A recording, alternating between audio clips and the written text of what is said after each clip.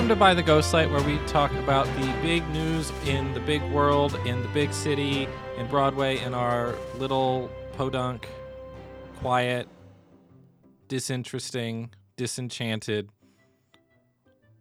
know-nothing, small corner of Northwest Ohio. I'm Ryan. Hey, Ryan. You good over there? I'm okay. It's just a lot more disparaging of an intro than we usually get. I got some bad news, Cassie. What's the bad news? I've got some really bad news. Apparently, Bad Cinderella is bad. You know, Ryan, they did literally tell us that in the title. It is literally the title. I think I was just holding out hope that, like, people would see it and it would be like, all right, this isn't great, but we love it. Right? Or like the internet would be like, okay, we understand that maybe this isn't the greatest thing that's ever been made, but it says something, or it's important, or it's established storytelling is being challenged, or we're doing something good and different or neat or cool. And I have way too much faith in our boy Andy, apparently. Apparently you do. Like, there is a content creator on TikTok who does musical theater top 5 lists.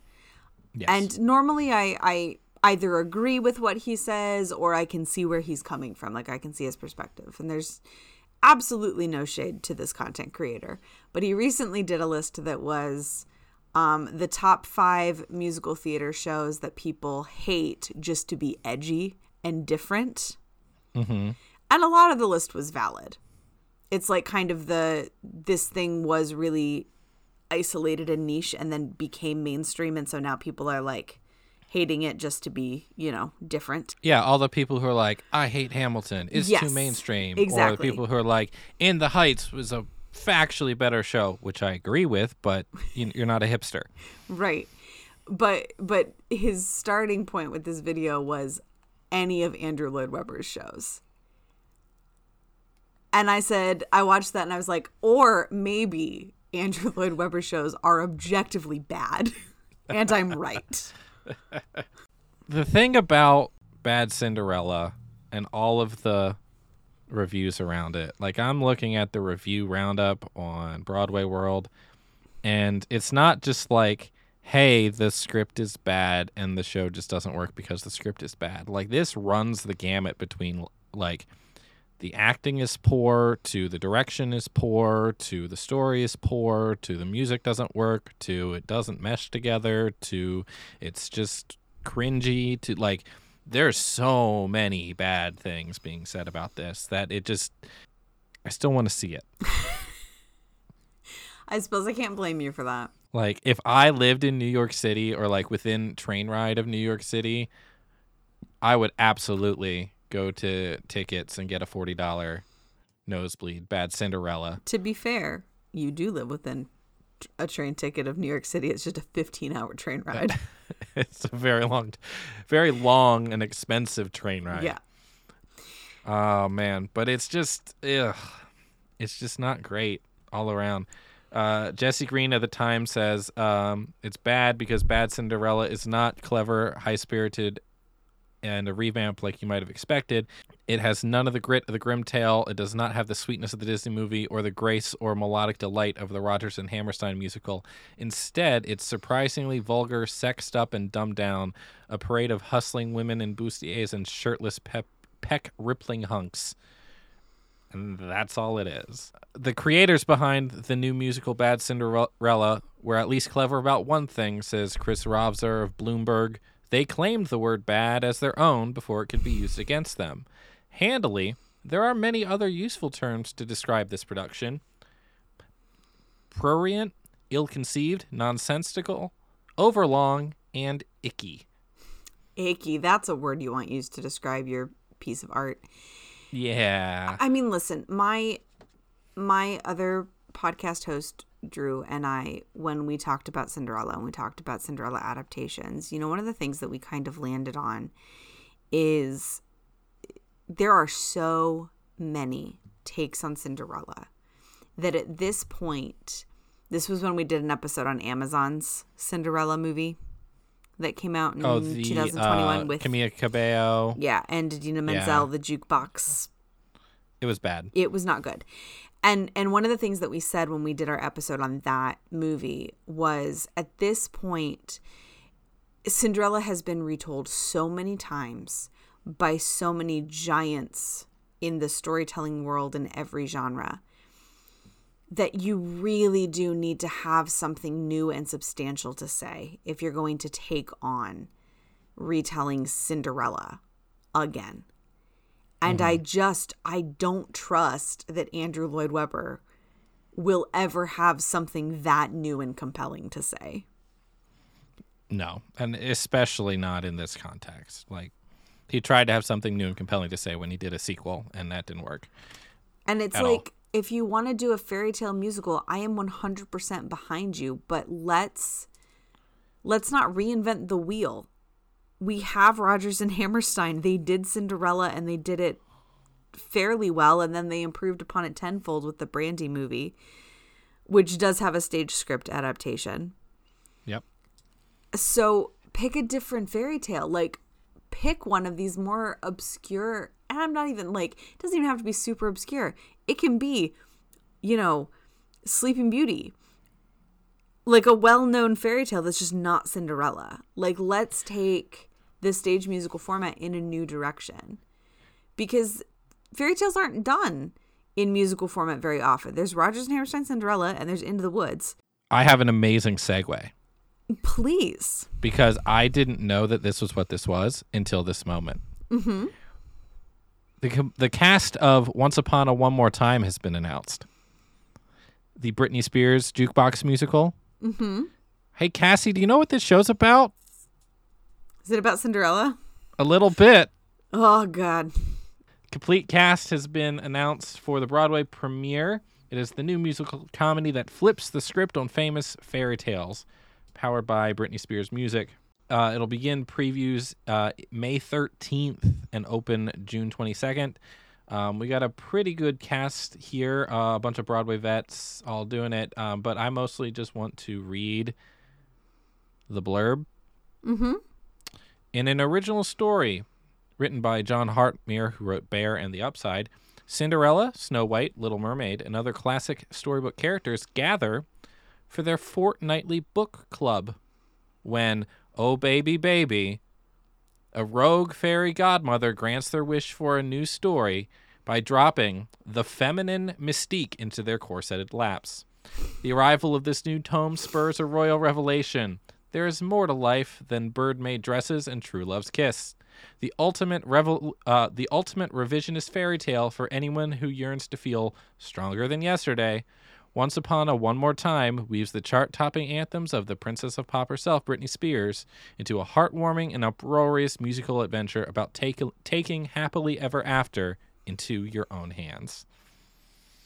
Okay, I have some notes. Yep.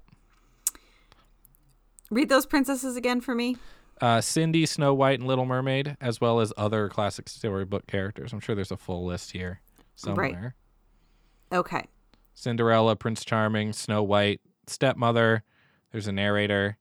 The original fairy godmother, the stepsisters, Rapunzel, Sleeping Beauty, Clumsy, a couple more princes, Princess P, Belle, Esmeralda, a couple of princes, Gretel, Goldilocks, Little Red.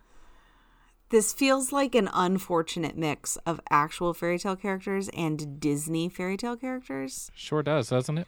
Which has the potential to be troubling in the same way that Once Upon a Time the TV show was troubling. Just because I feel like they're going to pick and choose whether to be the Disneyfied version or the more traditional version to suit this narrative of like, let's liberate the fairy tale heroine damsels in distress. When, like, Cinderella,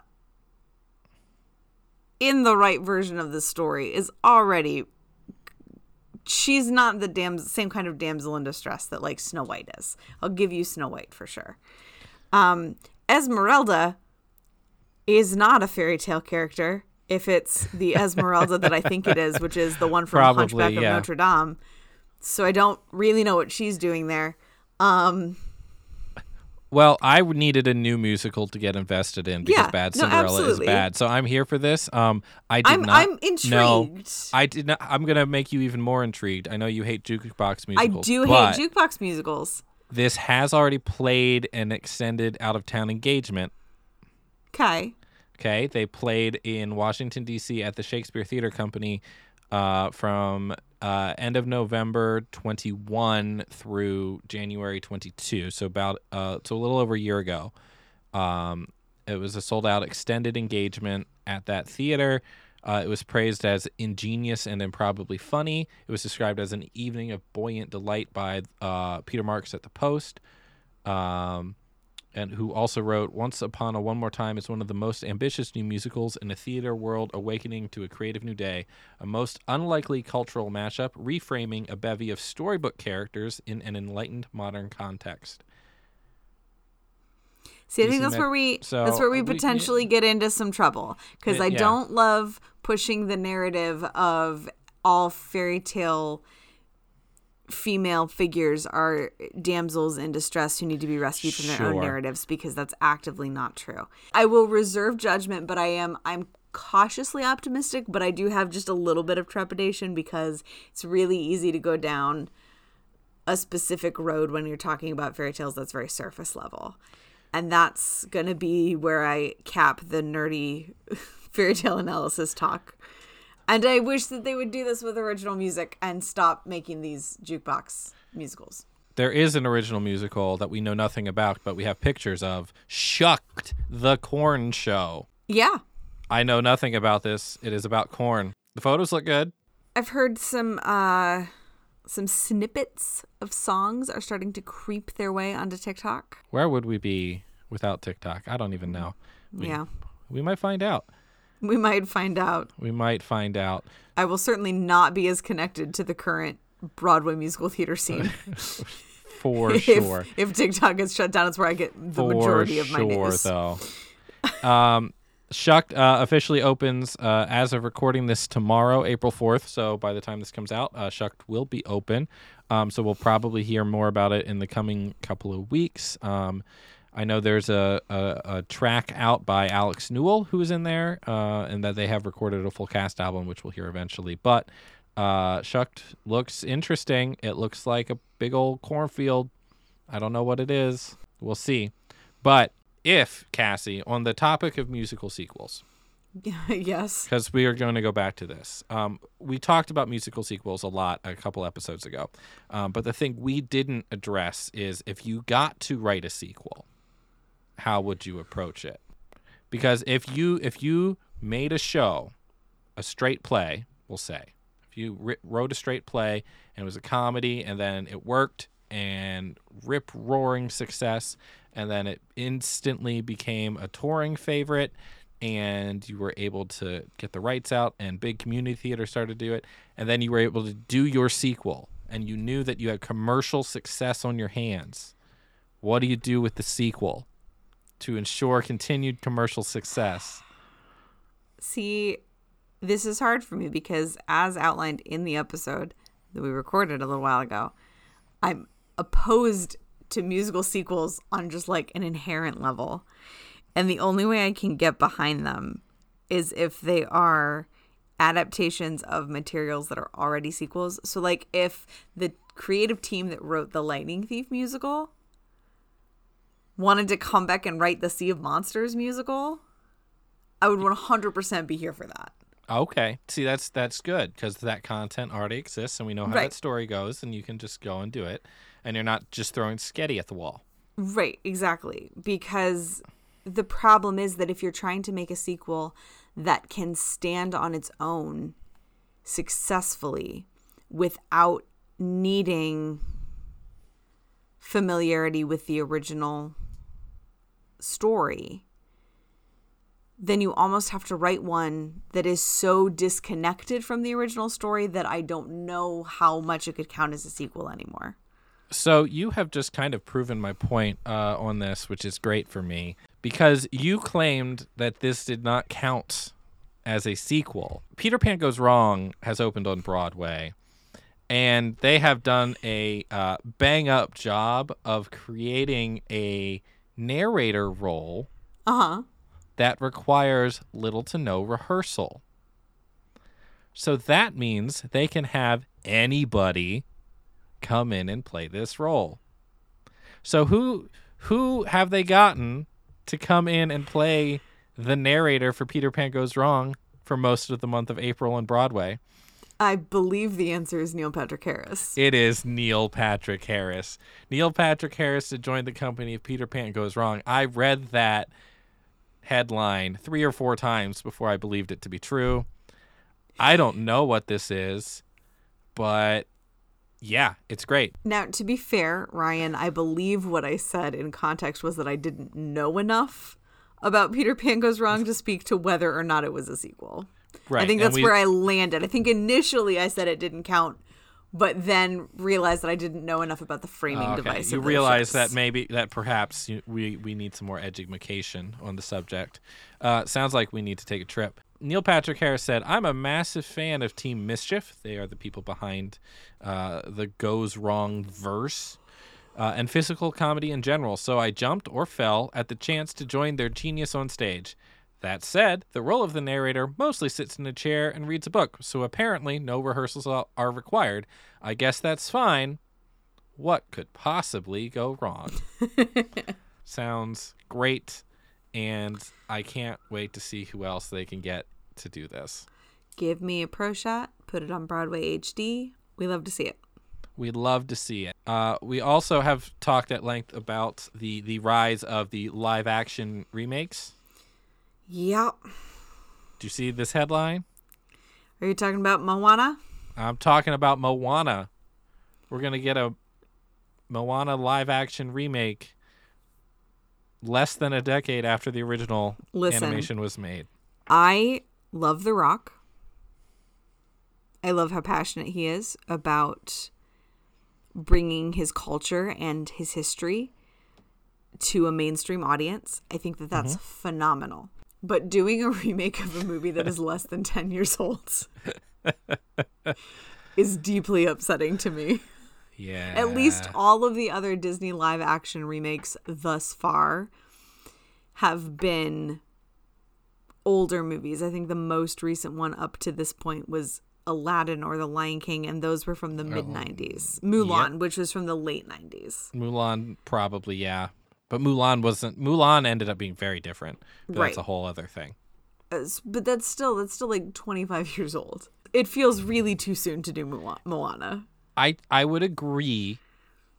The only thing I would push back on is, and maybe this is a bigger conversation, is how is this different? How does this feel different than Disney Theatricals immediately putting Frozen on the stage? Because you're still going from animation to live action. You're going to a live stage. It's true. And somehow that felt okay. It was very quick, but somehow that feels different to me. I think it feels different to me too. And I think that part of the reason is because it is eventually going to turn from a Broadway show into a regional show. And so it's kind of like spreading that story out. I don't know. I think the fact that they were turning it into a stage show so that eventually schools and regional companies could put on their own productions is what makes it feel a little bit more accessible to me. Sure. I think taking a film or a movie or a whatever and putting it on stage is always going to feel different because it's a different medium. Yeah. Because at the end of the day, I mean, this is a Sarah Chambers original, that a stage version is like performance on a stage belongs to the actors, but a performance but a film belongs to the editor or the director, because you're deciding what goes in that box. So it's it's approaching art differently. And at the end of the day, a live action or an animated is still what goes in that box that goes on your screen. Right. And I think this goes back to what I was talking about earlier, excuse me, with adapting another version of Cinderella, Whereas if you're going to choose to adapt these stories, you really do need to do it because you have something new to bring to the conversation. Mm-hmm. And I think that when you adapt a movie into a stage show, there is frequently a lot of new things that can be brought to the conversation just because it's going to be in the hands of so many different directors and so many different actors. So there is that potential for new light to be brought to this conversation. Whereas when you're remaking a movie that's less than 10 years old and it's like the same creative team, like, are they going to actually bring anything new to the story of Moana, or are they just going to... Are they just going to do it with people? Do it with people instead of with animation. Yeah. You know, Lin-Manuel has not put a foot wrong professionally, so we'll see what happens. In the Heights turned out to be pretty good. Pretty good flick. Good film. Yeah. And like I said, I think Moana is a really important story. I'm glad that it exists. I think it is a direction of diversifying the traditional stories that Disney needs to continue to do. But I don't know that we need a live action version of it. I don't know that we do either, at least not yet. I'm willing to be proven wrong on that. I do understand why The Rock feels like he has to do this right now or it'll never happen. That's fair. Like I get that. And especially like if it's 10 years in the future, he's probably not in it. Right. So there's that too. I guess we'll see. Last piece of news that we do need to touch on, because it is taking the Broadway world and spreading it across the country, and it affects tens of thousands of people and hundreds of shows. And I'm one of them. The National Council of Actors Equity Association, representing over 51,000 actors and stage managers, has authorized the executive director to call a strike on all Broadway League tours at a time he deems appropriate. And that is astounding. It is. There are some really good videos that you should seek out and watch from some of these Broadway performers, kind of explaining what this strike is really getting at and what this strike is really about. And basically what it boils down to is the fact that contract guidelines have not been updated in terms of pay for about a decade. And so what these actors are kind of trying to negotiate for is that on top of their salaries, they receive a per diem. So they get a certain amount of money per day that is supposed to cover housing while they're on tour, as well as food. Mm-hmm. Because most of them have homes or apartments in cities where they're still paying for even when they're not living in them because they're on tour. Right. And so this per diem is designed to keep them from basically paying double the rent. However, that per diem has not been adjusted for inflation in a decade. And these are not people who are living out in the middle of nowhere like we are. These are New York City apartments. These are people in big cities. These are high cost of living areas, because that's where theater at this level happens. We should pay our artists a livable wage. We should pay everybody a livable wage. The people who are going on tour to present these stories to a larger, wider audience should be making enough money that they can comfortably do that without worrying about whether or not they're going to be able to eat in a way that is healthy to keep them doing this work that we're demanding of them. So I am 100% behind the actors and the technicians in this conversation. But if this strike prevents me from seeing the Into the Woods tour in a month, I'm going to riot. Not at the actors, not at the technicians who are striking, but at whoever the man is. Yeah, the man is. Yeah. Who's like, no, we shouldn't pay artists a livable wage, and also we shouldn't let Cassie see the Into the Woods tour. Nearly 90% of equity stage managers and actors currently on tour have signed the strike pledge. They are currently all operating in good faith under an expired contract that expired on February 5th. A couple more days of bargaining have been added, running through April 12th. So it is April 3rd as we're recording this. So things may happen in the next week before this episode comes out, and I'm sure we will continue to talk about this into the future because this is a big deal. It's a really big deal, and hopefully both sides are able to find an agreement quickly, because we've all seen all of the other strikes happening throughout the rest of the country and around the world, and maybe we should just pay people. There's my crazy thought. Just pay Absolutely. people. Just pay people. Just pay people. Like you get paid, Cassie. Like I get paid. You get paid a livable wage to run your theater company, right? I don't get paid a livable wage at either of my jobs, Ryan. If you combine them? No.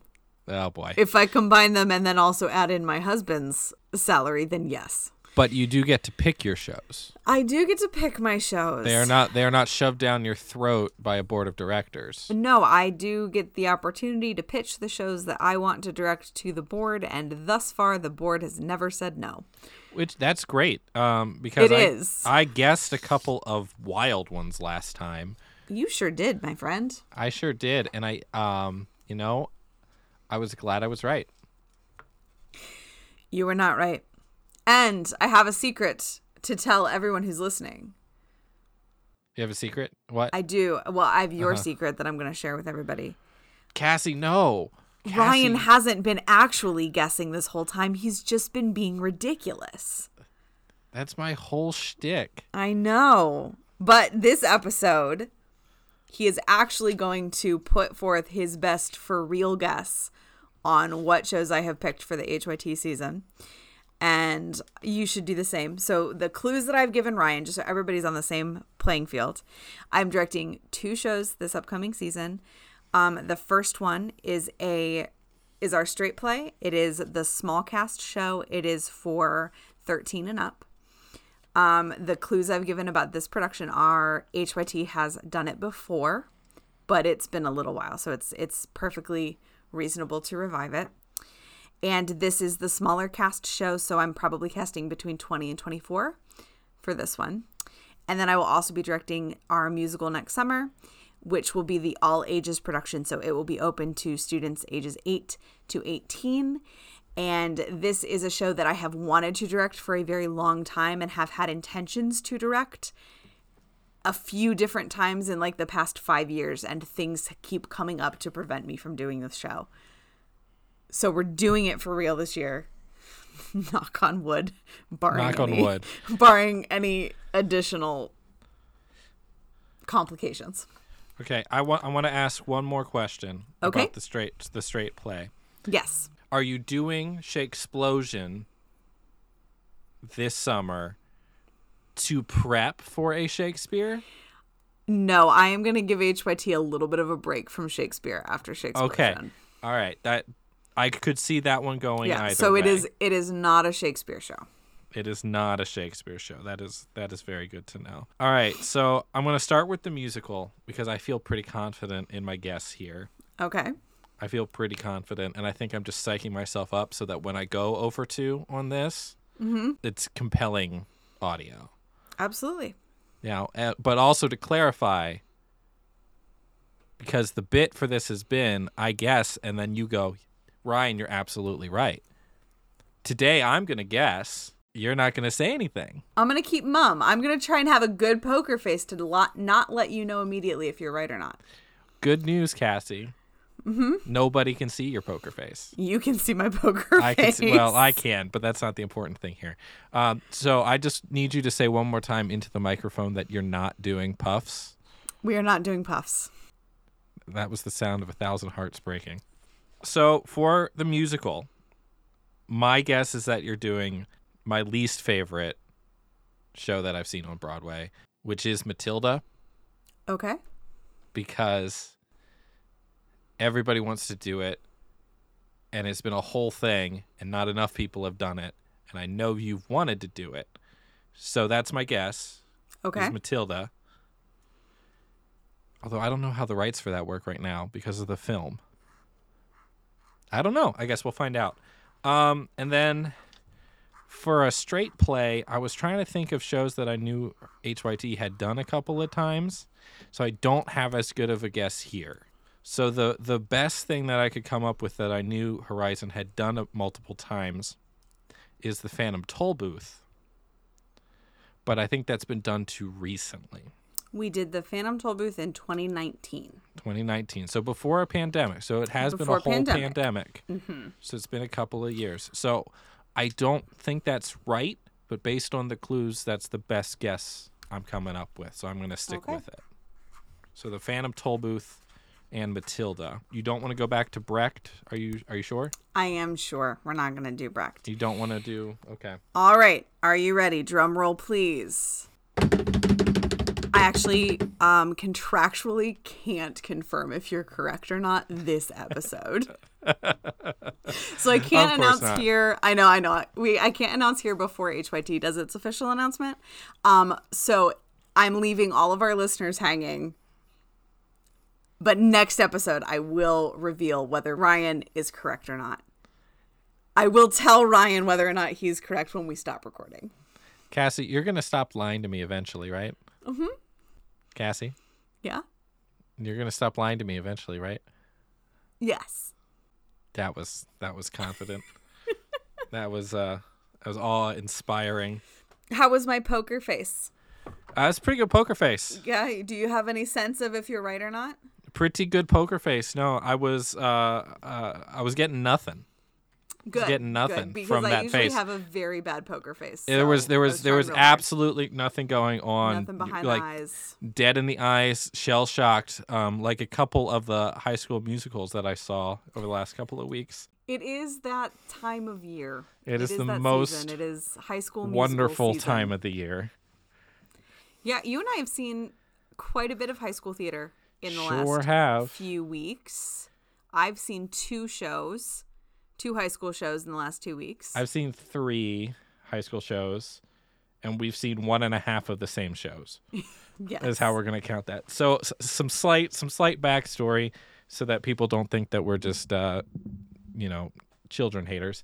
I have worked in high school theater for many years. I do not currently, but I have tech directed and produced a lot of these shows. So I have some room to speak, and I currently work at a public school, middle school, doing a drama program. So we poke fun at this. Yes. And I want to be very clear because I think possibly some of our students listen to this podcast or could potentially listen to this podcast. Probably.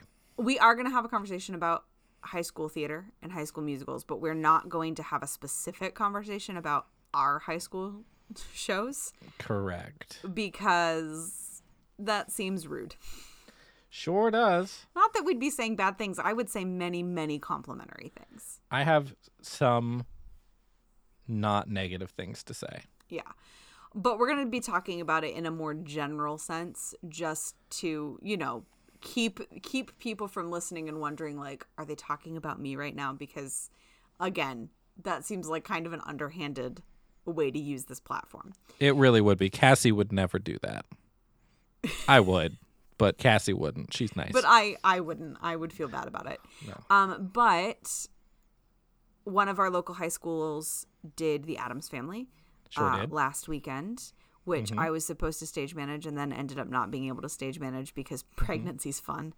And I've gotten 2 new health diagnoses since becoming pregnant. In addition to being pregnant? In addition to being pregnant. So that's 3. Okay. Yeah. But I've been diagnosed with anemia. Nice. So I'm just tired all the time. Yep. And I've now been officially diagnosed with an autoimmune disorder that they've been pretty sure I had for like the past 6 years. They just haven't had the extra testing done. So that's also causing some minor complications. I am fine. I promise. Nobody worry about me. But all of that made it very difficult for me to actually be able to stage manage a show. Yeah. But by the time my summer show comes around, I will have completed my iron transfusion regimen and will hopefully have my energy back. That would be helpful. Regardless, local high school did Addams Family, and then 2 local high schools did The Little Mermaid, because shows come in waves out here in the sticks. One person does a show, and then everybody does the same show within the next 3 or 4 years. Waves is a great water reference, great job. And there was actually a 3rd high school that did Little Mermaid the same weekend. Oh my gosh. I did not see the 3rd one. There's another group that did it last year. Another high school did it last year. Yeah. And I saw Addams Family in the fall. Yep, me too. At another high school. Yep. So it's a wild time. The wildest part of all of this for me is having done the High School Musical season from the inside for so long. Getting to see all of these other ones is weird for me a little bit, because I'm usually so deep in my own that I can't go see all the other ones. But also, like, I have not spent my March freaking out over finishing the show. That's fair. Which I don't miss that part, honestly. It's so many long nights. But the fun part about going and seeing any high school show, any high school musical, is everybody always tries to put their own spin on something. Like, something about the show that you are going to watch, no matter how many times you've seen The Little Mermaid, there's going to be something that's different. Whether that's because the director is trying something, or they don't have the exact right cast to do it, so they change some things, or they don't have the money to do it one way, so they figure out how to do it another way, right? There's a lot of creativity that goes into this, or can and should go into this, and hopefully all of these problems that you're solving in positive, creative ways that serve the story you're trying to tell and aren't just, slapdash, throw it at the wall, which is how high school theater gets a bad rep. High school theater does get a bad rep, and it frustrates me, which should not come as a surprise given, my career choices. Is there bad high school theater out there? Absolutely, there is bad high school theater out there. Yeah, there is. 100%. There are real stinkers of shows that I have seen high schools do. Again, I'm not talking about I'm specifically talking about a high school production I saw when I lived down in Virginia. They did a production of Into the Woods, and Ryan, they tried. Oh, that's not what you want to hear. They tried real hard. Good try. Oh boy. So my favorite thing that I saw, or my favorite choice that I saw, I'm going to say, that I had not seen done before, and I have seen Little Mermaid a few times. And it was actually, Little Mermaid was the show that was my pandemic show that we lost about 5 weeks out from opening night when the world shut down. But I went and saw a local high school do it, and I knew some of the kids who were performing, and they did do the same thing that every Little Mermaid does, which is all of the Mer sisters come out and play all of the princesses that are all vying for the prince's hand. That's normal. That's how that goes, right? Might as well do it. It makes sense. It works for the story. It's good choices.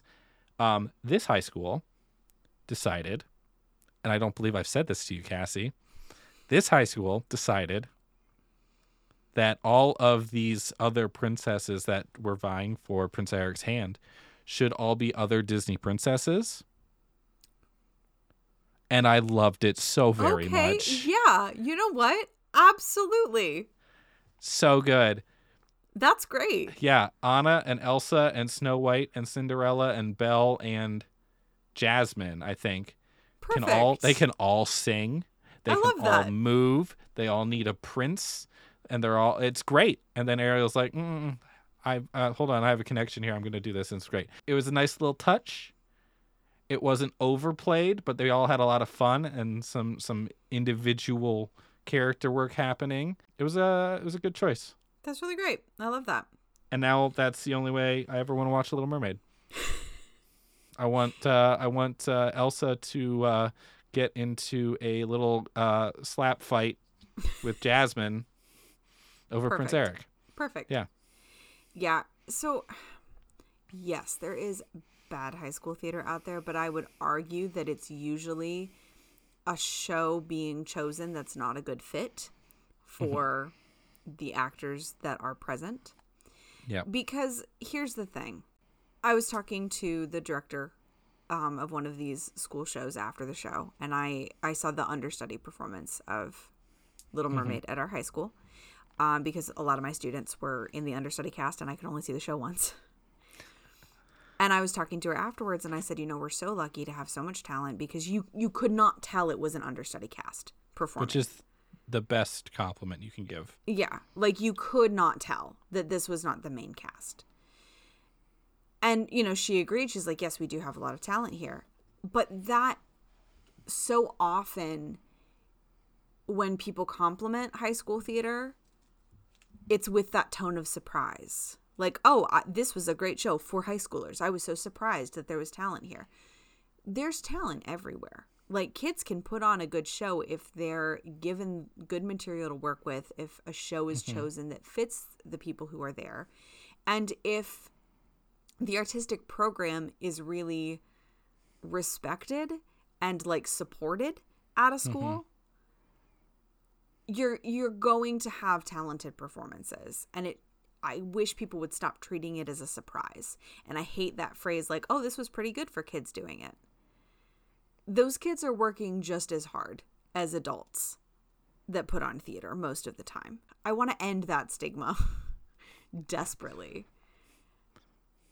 And also, high school theater shouldn't have to be like blow you out of the water fantastic. Like, if you're going in to see it, you should be going in with the understanding that a lot of the kids who are going to be up there on that stage probably do not do theater outside of these couple of shows at their school. This might be their first time getting up and performing in front of everybody. And that there are massive benefits to what they are doing beyond just the product at the end. Yeah.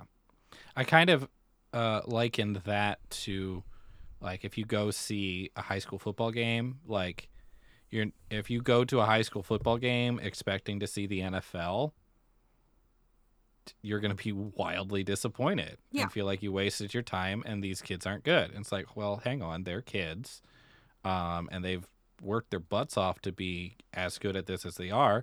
And if the coaches know what they're doing, you know, they understand their personnel, they understand where their kids excel, they understand, hey, maybe we do this, hey, maybe we do this, we focus on these things, and we can really play to our strengths, and then maybe your team wins some games and you get on a roll, or, you know, who knows what happens. But it is the same thing in the theater world, in the artistic world, in educational settings, because you don't want to precast your show. But the most important thing you can do when you pick your show is precast it to an extent, because you have to know that you can or can't do it. Honestly, you guessed Peter and the Starcatcher as the straight play in one of your guesses, and that's on my short list, and I did seriously consider pitching it for this year. But in looking at the group that I have currently, I looked at that group and I said, I'm not sure I have a black stash, because that role requires such particular comedic timing and such particular ability to do this rapid fire improv dialogue. And I was like, I just don't know that I have somebody who can handle that role. Yep. And so it wasn't a good fit. Our pandemic show for HYT was Children of Eden by Stephen Schwartz. And I haven't even considered trying to remount Children of Eden, because our 2020 cast would have had like 5 very strong male singers. And I have not had that volume of male singers since. And you need it for Children of Eden.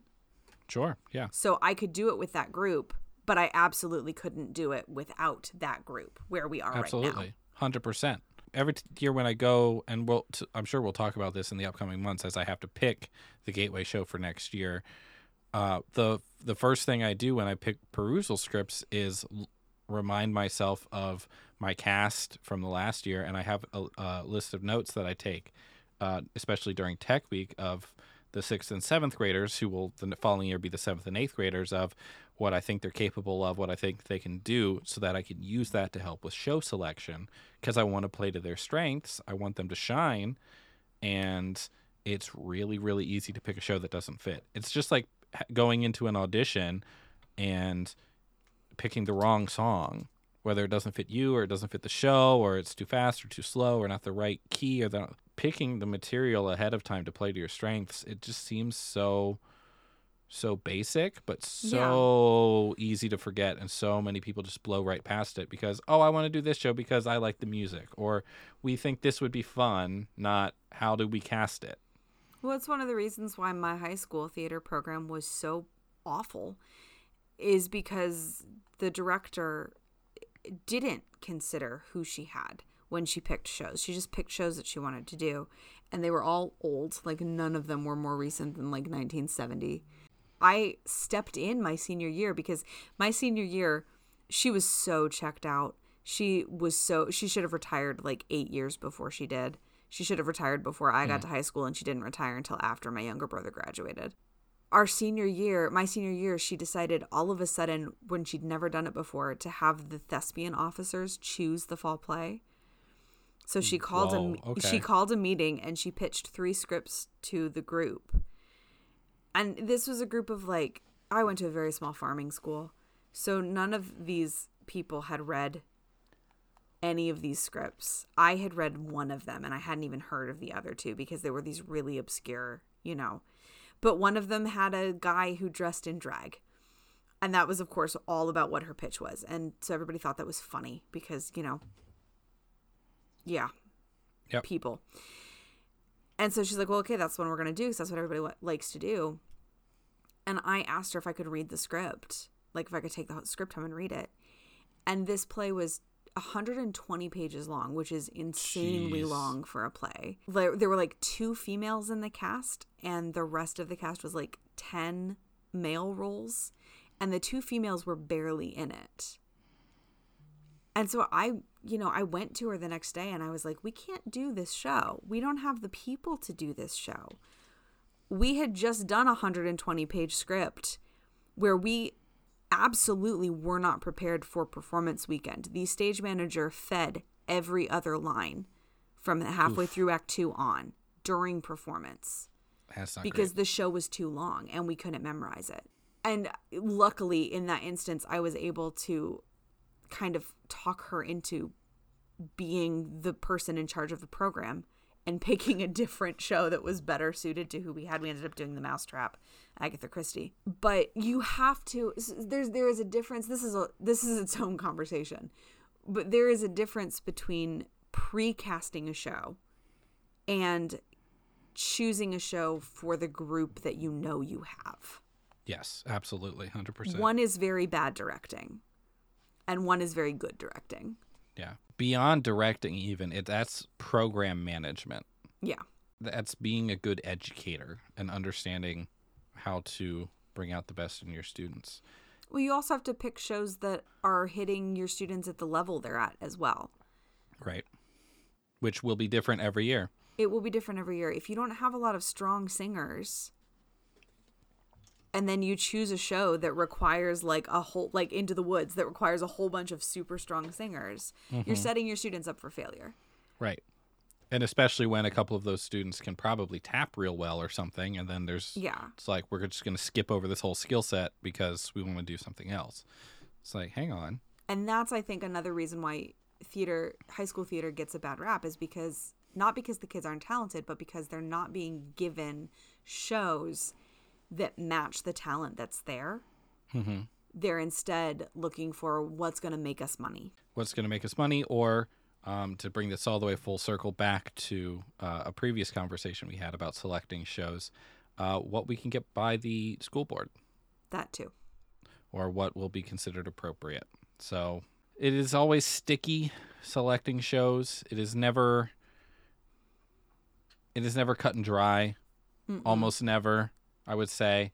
You're always going to be agonizing a little bit over this or that, or will this work, will this won't work, or things like that. And I think that's part of the process, having done this more than a couple of times now. And it is part of the process that I look forward to because it gets me excited about it, but it gives me reason to be excited to work with the students, right? It's not just, hey, I'm going to do Aladdin because I really want to do Aladdin, right? And you can get excited for that. But if you're going to do Aladdin because you know that you have someone or a couple of someones who are just going to crush it at Genie, and you have a couple of people who can really sing, and you have the right makeup of ethnicities to do the show, and it's going to mean something to them, and then all of a sudden you have all of these reasons to be excited beyond just, hey, I like 2 of these songs, right? And that is something that students pick up on so quickly and want something to latch on to. Yeah, it can be a tricky needle to thread for sure, because you're also, when I said earlier that they're looking at what show's going to make them money, that's not an inconsiderable point. Like, that No. is something No, that you it's need not. to think about. Like, name recognition is going to get butts in your seats. Yep. But you have to find that balance. Yep. And for me, with my company, that can be particularly hard because we are small and we do not have a lot of money. And we don't have the budget to do a Disney show. Sure. We do not have Disney Theatricals royalty money. And even if we did, we do not have Disney Theatrical set requirement money. Sure. And even if you did have all of that, you might then not have the space to sell enough tickets to cover the costs. And then all of a sudden you're that far in the red. And then all of a sudden next year's season is in jeopardy. Yeah.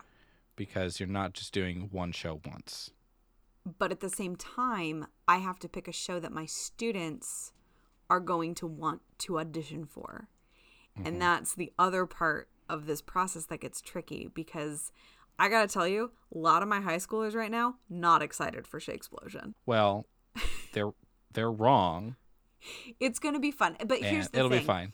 There's Here's so many options to do now. But I'm not gonna blame them for that. It's a straight play. That's not everybody's thing. Some people are musical actors. And I've had a few of my high school actors who haven't auditioned for the last couple shows because they've been musicals and they're not musical people. So you have to do the give and take. It's Shakespeare, which is also definitely not everybody's cup of tea. Nope. And so that's not going to appeal to some people. And because we did our musical in the fall with our older cast, I had to pick a straight play for the all ages show that is an all ages show that has room and roles for my 8 to 10-year-olds. And there aren't a lot of those that are also big cast.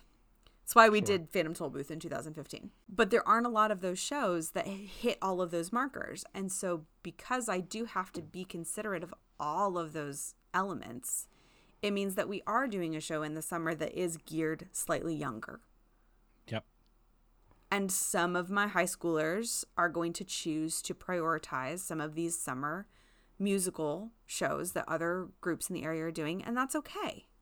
That's fine. Yeah. Do the thing that you want to do. Chase your bliss.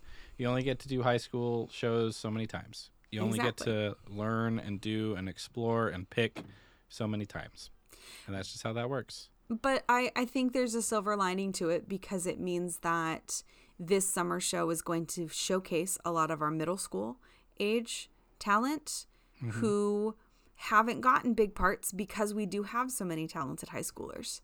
Sure. And they've been getting the leads and the big parts in this. And so now with this show, if some of those students aren't going to audition for it, it gives some of those younger kids a chance to really step into and grow into that responsibility. And that's one of the reasons why middle and high school theater programs are so important. And it's not necessarily about churning out, professional level performances.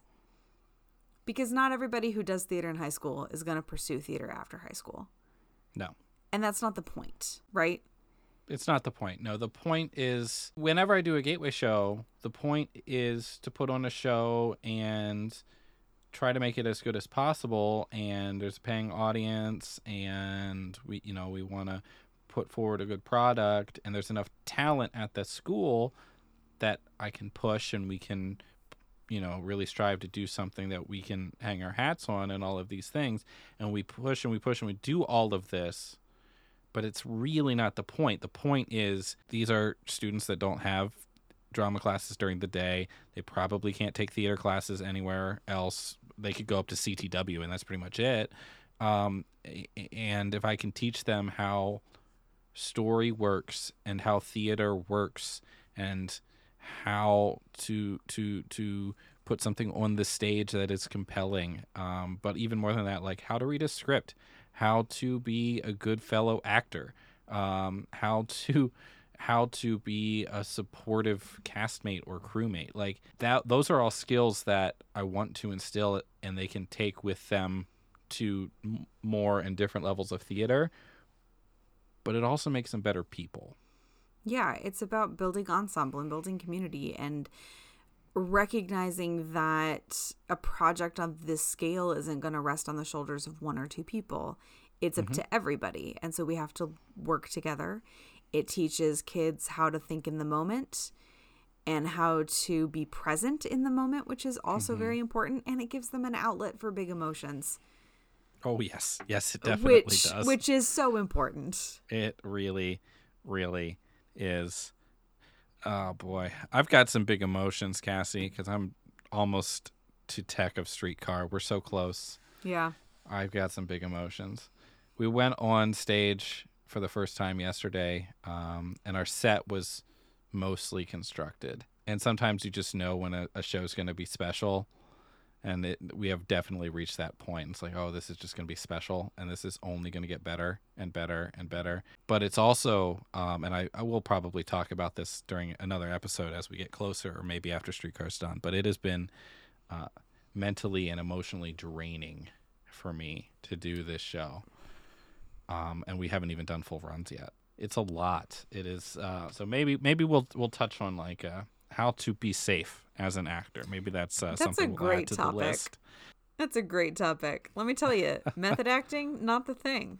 No, it is not. Not the healthy choice there. Let's be safe out there, kids. Practice safe acting. I want to get that on a t-shirt. I would wear that. Practice safe acting. Practice safe acting. There is a TikTok content creator, another one who's relatively new to the scene, but she is a director of high school. And I've sent you a couple of hers. I don't remember if I sent you this one or not, but she's been doing comedy sketches based on like conversations she's had with parents, like who are upset with the part their kid has, and conversations with the board, like how they think I choose my show. And so today she did one. She's like, it's only fair that I drag myself. And so hers was like actual notes that I've given my actors. Uh-huh. And you and I have, I think you're part of this running joke. It's a running joke from our college theater program.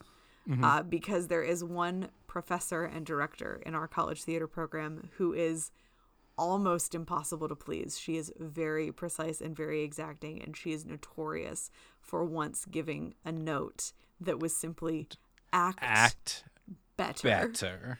And so this great TikTok note. gave Great me note. that vibe too, because it was like, Great could you do note. it again, but act this time? Yeah. I see what you're trying to do, but I would like you to just do it. Right. And I've given a tamed down version of that note. Absolutely. My students are familiar with me saying things like, okay, do it again, but now we're going to try the acting part. Like, now we're going to do the acting thing. Yeah. It's not a terrible note, but... No, but it's notorious at this point. It's notorious. Like, Act it's entered better. in act better. Oh, boy. Well, we've been trying to act better during this episode, and we somehow are still going to hit the hour mark. It is what it is at this point. We talk a lot. Hopefully it's useful. Hopefully you've gotten something out of this. We chose a soapbox as our main topic for this episode for both of us. Did. So we kind of brought that did. on ourselves. Who else is going to talk about these things? So, hopefully we're putting something out in the world, and some people are able to use it. We sure do hope so. If you are able to use any of this, or you want to continue the conversation, hit us up on the Discord. You can join our Patreon at ghostlightmedia.net, along with all the other fine shows and creators on the network. If you join the Patreon, we can talk to you on Discord, and that's pretty cool. We've had some good conversations there. Yeah, we really have. It's a good time. Thank you for joining us for this week's episode. You got anything you need to plug? If you're a student between the ages of 8 and 18, and you're listening to this when it drops, auditions for Shakesplosion are the 17th and 18th. More information to be found at horizonyouththeater.com. .org, but yes. .org. All right, horizonyouththeater.org/auditions. horizonyouththeater.org. You can see me on stage in A Streetcar Named Desire at the Toledo Rep starting April 28th, running for 2 weekends. ToledoRep.org as well, I believe. But that's it from us. We've talked enough. I'm Ryan. I'm Cassie. Join us next time by the Ghostlight.